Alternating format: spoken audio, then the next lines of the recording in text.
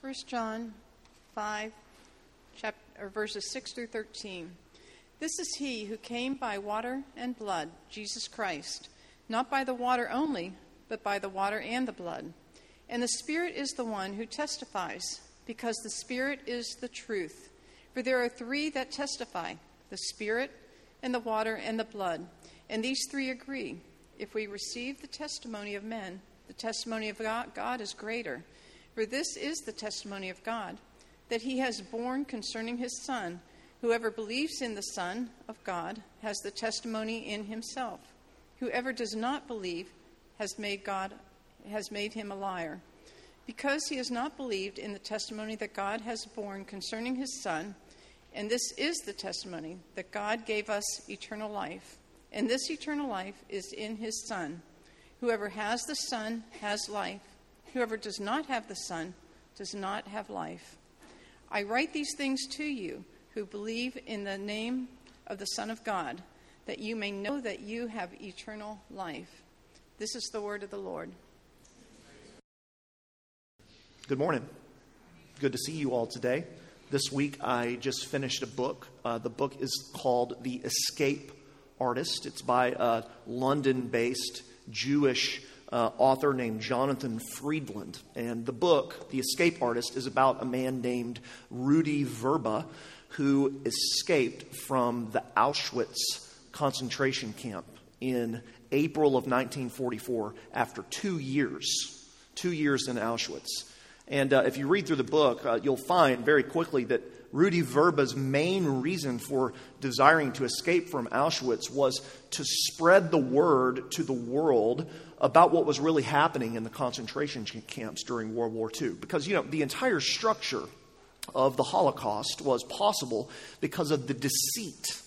Because of the deceit of the Nazis. They had told the world that these were just internment camps or relocation camps. I know this is heavy. I'm getting to the point, I promise. This is also what they told the Jews, that they bust to the camps by the millions right up until they murdered them in the gas chambers. And Verba's story is incredible. He went into Auschwitz at age 17. And at age 19, he escaped with one other man and made his way south across the Polish border into neighboring Slovakia. And there, in a few incredibly providential events, he was able to relay his testimony to many powerful people, everyone from priests to presidents. But here's the kicker. Most people refuse to believe his testimony.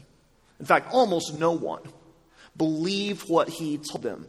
Verba and his associate, they would share the horrors of the Holocaust in this vivid, descriptive eyewitness detail, only to be met again and again with these methodically blank stares and almost no reaction. People just could not process. They couldn't believe that what was happening at Auschwitz was really happening at Auschwitz. They refused the testimony. They refused the testimony of Verba when it was a matter of life and death for the Jews of Europe. And that was the tragedy. You'll have to finish the story if you read through it. Thankfully, eventually he found someone that did listen, and the word was spread throughout the Allied world. These verses in 1 John, they're about another type of testimony. The life and death of Jesus of Nazareth and what it means for people. And the author of these words, the Apostle John, he wants us to avoid an even greater tragedy, and that's saying something, by the way, an even greater tragedy than not believing what happened in Auschwitz. And that tragedy would be hearing the testimony about Jesus Christ and refusing to believe it. That's what he writes about in our text this morning. So this part of the Bible, this morning, it confronts you. It's speaking to you, testifying to you with the key question of human life. You know what the key question of human life is? Do you believe the testimony about Jesus Christ? Do you believe the testimony about Jesus Christ? One of the things I love about our church is the variety of spiritual states and experiences in the room each Sunday. Some of you are mature believers. Some of you have grown up in the church and always known and believed and loved the Bible. Some of you aren't believers but are curious. Some of you are skeptics and have significant reservations about the reliability, and the truthfulness of the Bible. And that's one of the things I find interesting and compelling about our particular church. And this particular text confronts every single one of us, no matter where we are spiritually, with the core claim of Christianity. And it does it really in quite a unique way. And I think this is important content for us this morning, not just because this is just abstractly the key question of human life, but because in our world, it's becoming more and more difficult to believe in Christianity. Christianity is seen as less and less credible. More and more people are asking, you might be asking, why in the modern world would one believe in Jesus Christ? Christianity is no longer a part of what the sociologist Peter Berger termed our plausibility structure. A plausibility structure is a sociocultural context for systems of meaning within which these meanings make sense. As an example, Galileo challenged medieval European plausibility structures when he argued that the earth rotates around the sun, when he argued for a heliocentric universe, not a universe in which the sun rotates around the earth. And that's, by the way, what got Galileo in so much trouble, because what he was saying defied the plausibility structure of his age. It's why in ancient Rome, Christianity, which said there is only one God, defied the plausibility structure of ancient Rome, which was polytheistic, and it's one of many reasons why Christians and Jews were persecuted so heavily. For most of American history, the Christian message, to one degree or another, has been a part of our plausibility structure. But that's increasingly less and less so, especially in the major cities in our culture. For so many of your neighbors, and for so many of your coworkers, and for so many of your classmates, and maybe for some of you, Christianity just doesn't make much sense today. In our expressive, individualistic, post-Christian, secular society. So what is to be done? Well, that is more than one sermon can handle. But at the very least, we need to have, I would argue, the intellectual and the spiritual honesty to at least give the Christian message a fair hearing, to listen to the testimony for Christianity. That's a larger task than we can accomplish in one sermon. It's part of our longer-term burden as a church, but it is what John is after today, I think. John's burden throughout this letter has been to tell his readers what he had seen, what he had witnessed in Jesus of Nazareth. He wants them to believe that it is true and that it changes everything. That's why way back in chapter 1, he wrote this: "That which we have seen and heard, we proclaim to you. We testify to you, so that you too may have fellowship with us. And indeed, our fellowship is with the Father and with his Son, Jesus Christ." And John has argued throughout this letter that the false teachers who disagreed with his testimony are dangerous liars, not neutral, and that they should be rejected. And he's reminded us again and again of the true message of the gospel. And he summarizes it for us again today in these verses. So, will you listen? No matter where you stand spiritually, take the next 20 or 30 minutes and listen to the testimony that John gives. Listen to the witness that John provides. Don't be like those who refused to hear Rudy Verba. It's indeed for each of us a matter of life and death. So let's make this the main idea today. Christians believe the testimony that Jesus Christ gives eternal life. That's the main point. Christians believe the testimony that Jesus Christ gives eternal life. Let's look at these verses in two parts. First, Christians believe the testimony about Jesus Christ. John's just written in verse 5 that the one who believes that Jesus is the Son of God overcomes the world. And he said that our faith has a victorious power to it. And now in verse 6, he moves to write about the content of faith, the object of our faith. Look at what he says. In verse 6, he says, "This is he who came by water and blood, Jesus Christ.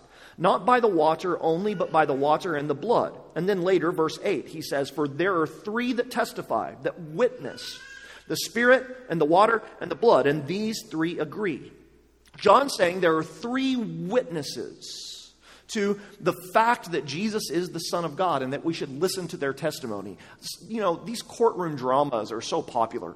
You might watch some of them. Judge Judy is like the worst, and then there's a spectrum to better ones. And there's old movies and new movies that are all about these, you know, intensely filmed scenes where the drama is at a fever pitch. I always think of A Few Good Men and Tom Cruise and Jack Nicholson, but it's a 90s movie. That's, of course, what I think about. And the star witness, when they're called in, it's always kind of one of the linchpin moments in the narrative. And that's what John's doing here. He's calling in 3 star witnesses to confirm his testimony about who Jesus is. If you look at what he says, he uses that phrase, the water and the blood. That's a really weird thing to say. It's very ambiguous. And this is one of those sections in the Bible, to be totally honest with you, where no one is entirely certain exactly what John means. And there's all kinds of interpretations for what this might mean. Some, for example, say that the water and the blood refer to the 2 sacraments, that water refers to baptism, the blood refers to the Eucharist. Others say the water and the blood is a reference to Jesus' death.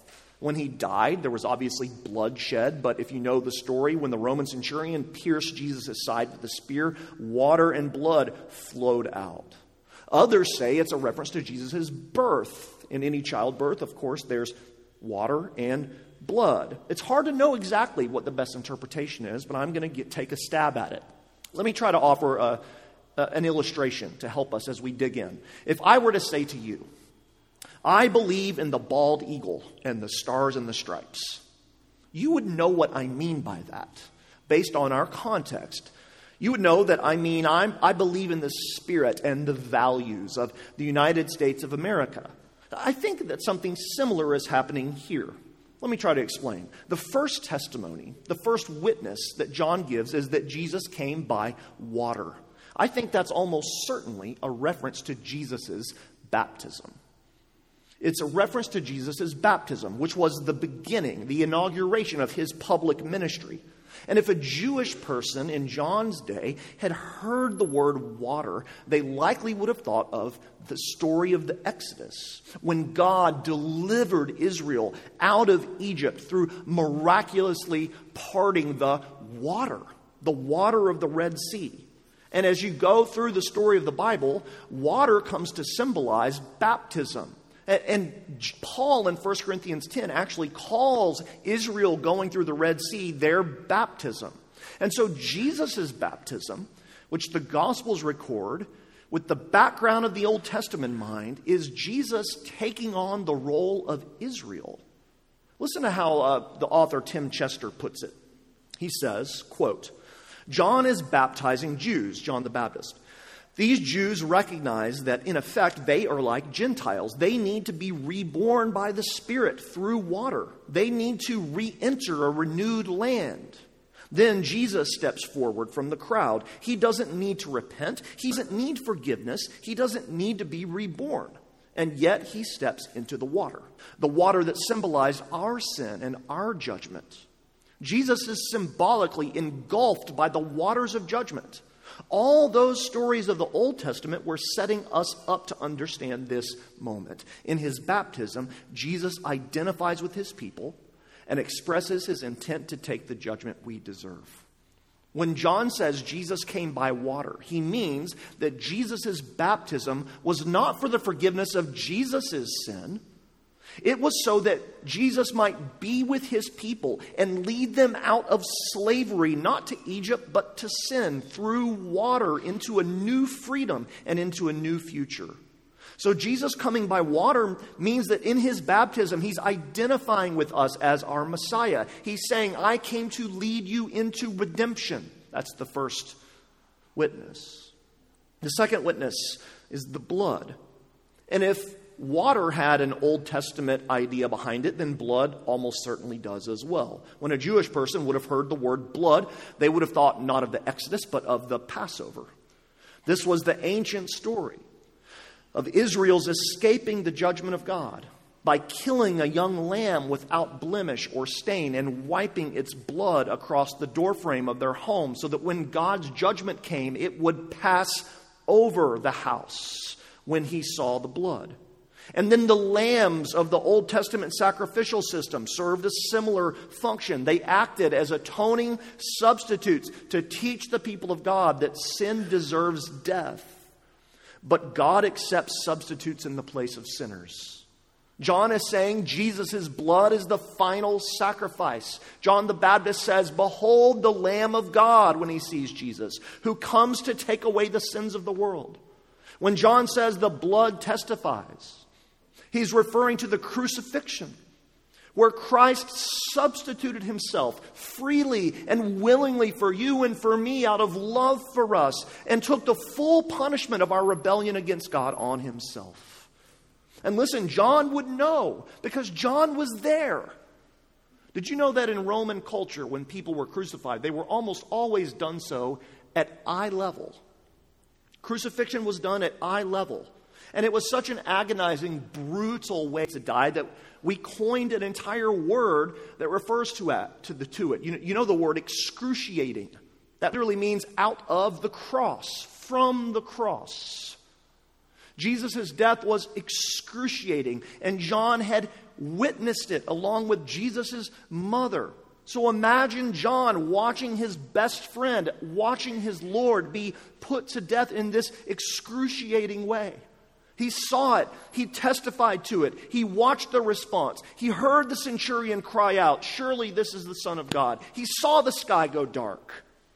The point is that these are external, objective pieces of evidence that John is giving you to say that Jesus is who he said he was. At his baptism, the voice of God was heard. People were there for it. They witnessed it. At his death, the sun was blotted out. The dead were raised. People were there for it. They witnessed it. The testimony about Jesus being the Son of God is confirmed by these witnesses, by the water, by the blood. And there's a third one. Verse 6 and 7.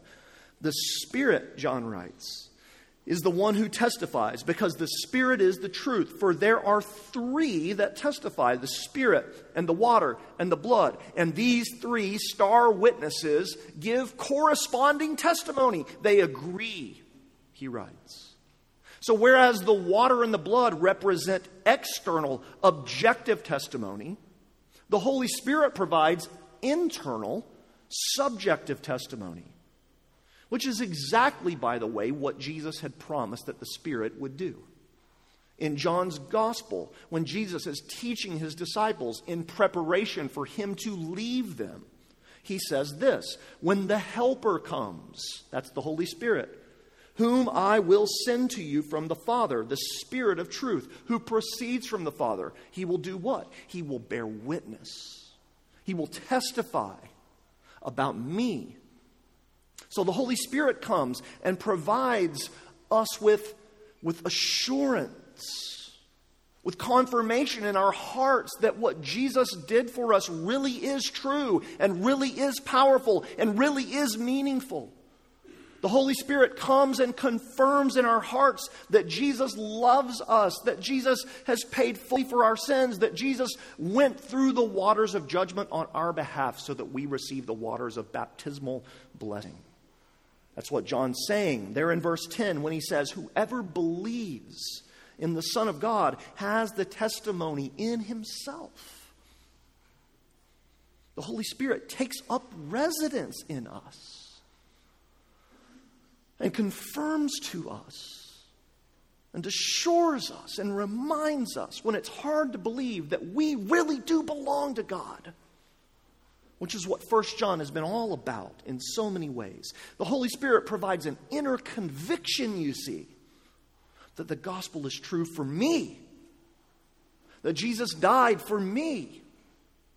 He's saying that in itself is a witness to the truth and the accuracy of the gospel. So John is calling. Do you see it? He's calling one witness after another and saying, "Look at this. Look at the water. Look at the blood. Look at the Spirit. Jesus is the Son of God." There's a reason to accept it. There's evidence for it. There are witnesses that testify to it. Do you accept it? What do you make of Jesus? Is he believable to you? Is he beautiful to you? And what does it matter? Let's look at that second.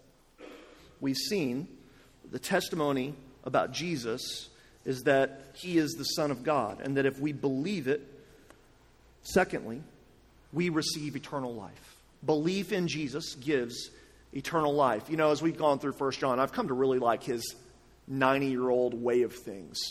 John just doesn't have time to beat around the bush, does he? He says what he means, and he means what he says. Look at verse 12. Whoever has the Son has life. Whoever does not have the Son of God does not have life. That's why it matters, John says, that you and that I carefully consider the testimony about Jesus. Look at the water. Look at the blood. Look at the Spirit. It matters because belief in Jesus gives eternal life, and lack of belief in Jesus removes eternal life. He writes as much in verse 11 as well. This is the testimony. He's saying this is what it all amounts to. That God gave us eternal life, and this life is in his Son. Again, verse 13. Here's the reason I wrote this letter, John says. I wrote this letter so that you may believe in the name of the Son of God, and that you may know that you have eternal life. Do you believe? Do you believe that Jesus gives life? That eternal life is only found in him? John's saying, listen to the testimony, listen to the witnesses, and believe in Jesus. That requires you considering and being able to answer two questions, both of which flow from this passage. The first question is this: what do you believe gives you life? What do you believe gives you life? Listen, all of us, because we're humans, and this is the way God has wired us, whether we admit it or not, believe that something or someone gives us life. We're all centering our hopes. We're all centering our dreams around something or someone, and it's usually something other than Jesus, because we believe the world's lies that life can be found elsewhere. We're all, to some extent, culpable in this. So the question is, what are you living for? What gives you life? Do you think it's money? And the freedom that money provides, and the privileges that wealth will bring? Do you think what's going to give you life is a relationship that right now is just fulfilling you in every possible way, and you think it can't possibly let me down? Do you think what's giving you life is the feeling that you get when you meet everyone's needs and make everyone else happy?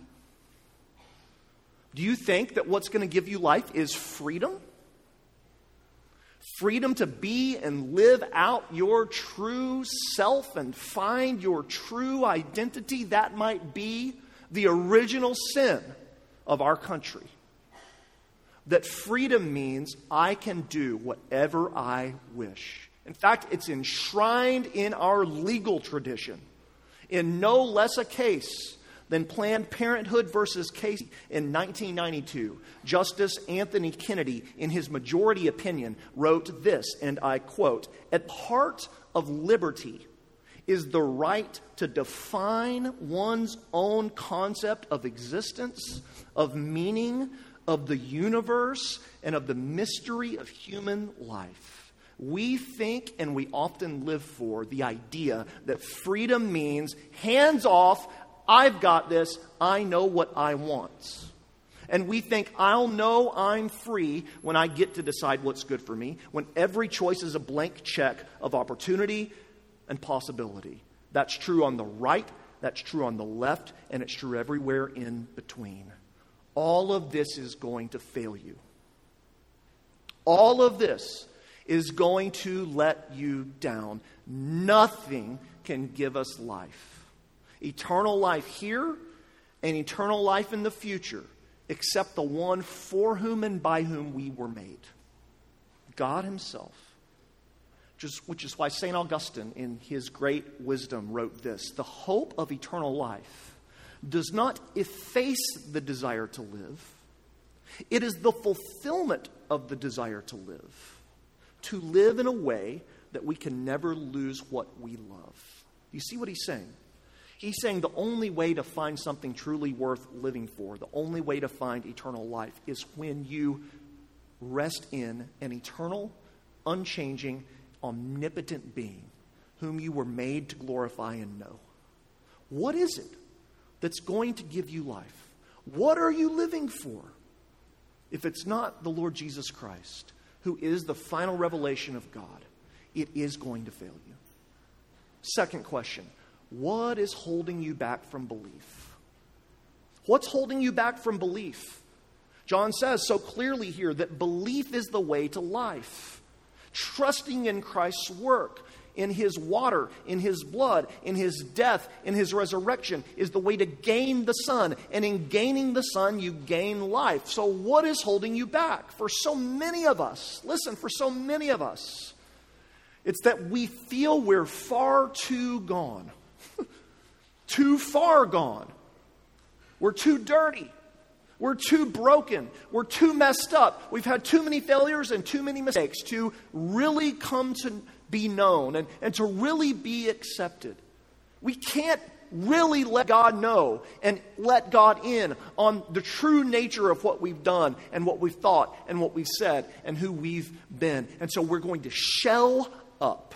We're going to go our own way and try to figure it out. That's never going to work. If it's holding you back from belief, remember the water. Jesus Christ was baptized into death so that you can be cleansed. Jesus Christ takes you through the waters, and he can always make you whole. He redeems and he renews the most broken and the most lost. That's what he loves to do. Maybe what's holding you back is that you feel like the gospel is a solution in search for a problem. In other words, you don't see your own need in the right way. You think Christianity is old hat, it's outdated, that the modern world doesn't need it, that we've advanced beyond it. Do you really think humanity is our best bet? I mean, seriously. Do you really want to trust yourself? Have you ever trusted yourself before and that's really, really gone well? Really? Do you really, really think that we are the answer to all of our problems? We who've generated all of them? Remember the blood. The blood answers what is wrong with this world in both crying out, this is what it costs to repair what we've broken, and in crying out, this is the depth of love I'm willing to go to win you back. Jesus has shed his blood so that we might be pardoned. Don't let anything else hold you back. His blood answers what's wrong with the world in showing us how radical the problem is, and it answers the way back to God by giving us resolution in the cross of Jesus Christ. John is saying, look at the water, look at the blood, look at the Spirit, believe, because only in believing in the Son is life to be found. It's Christmas time. It's Christmas time. It's a time where we think about Jesus. It's a time where we remember what he's done. John tells us here, as clear as day, he came to give life. Believe him. Let's pray.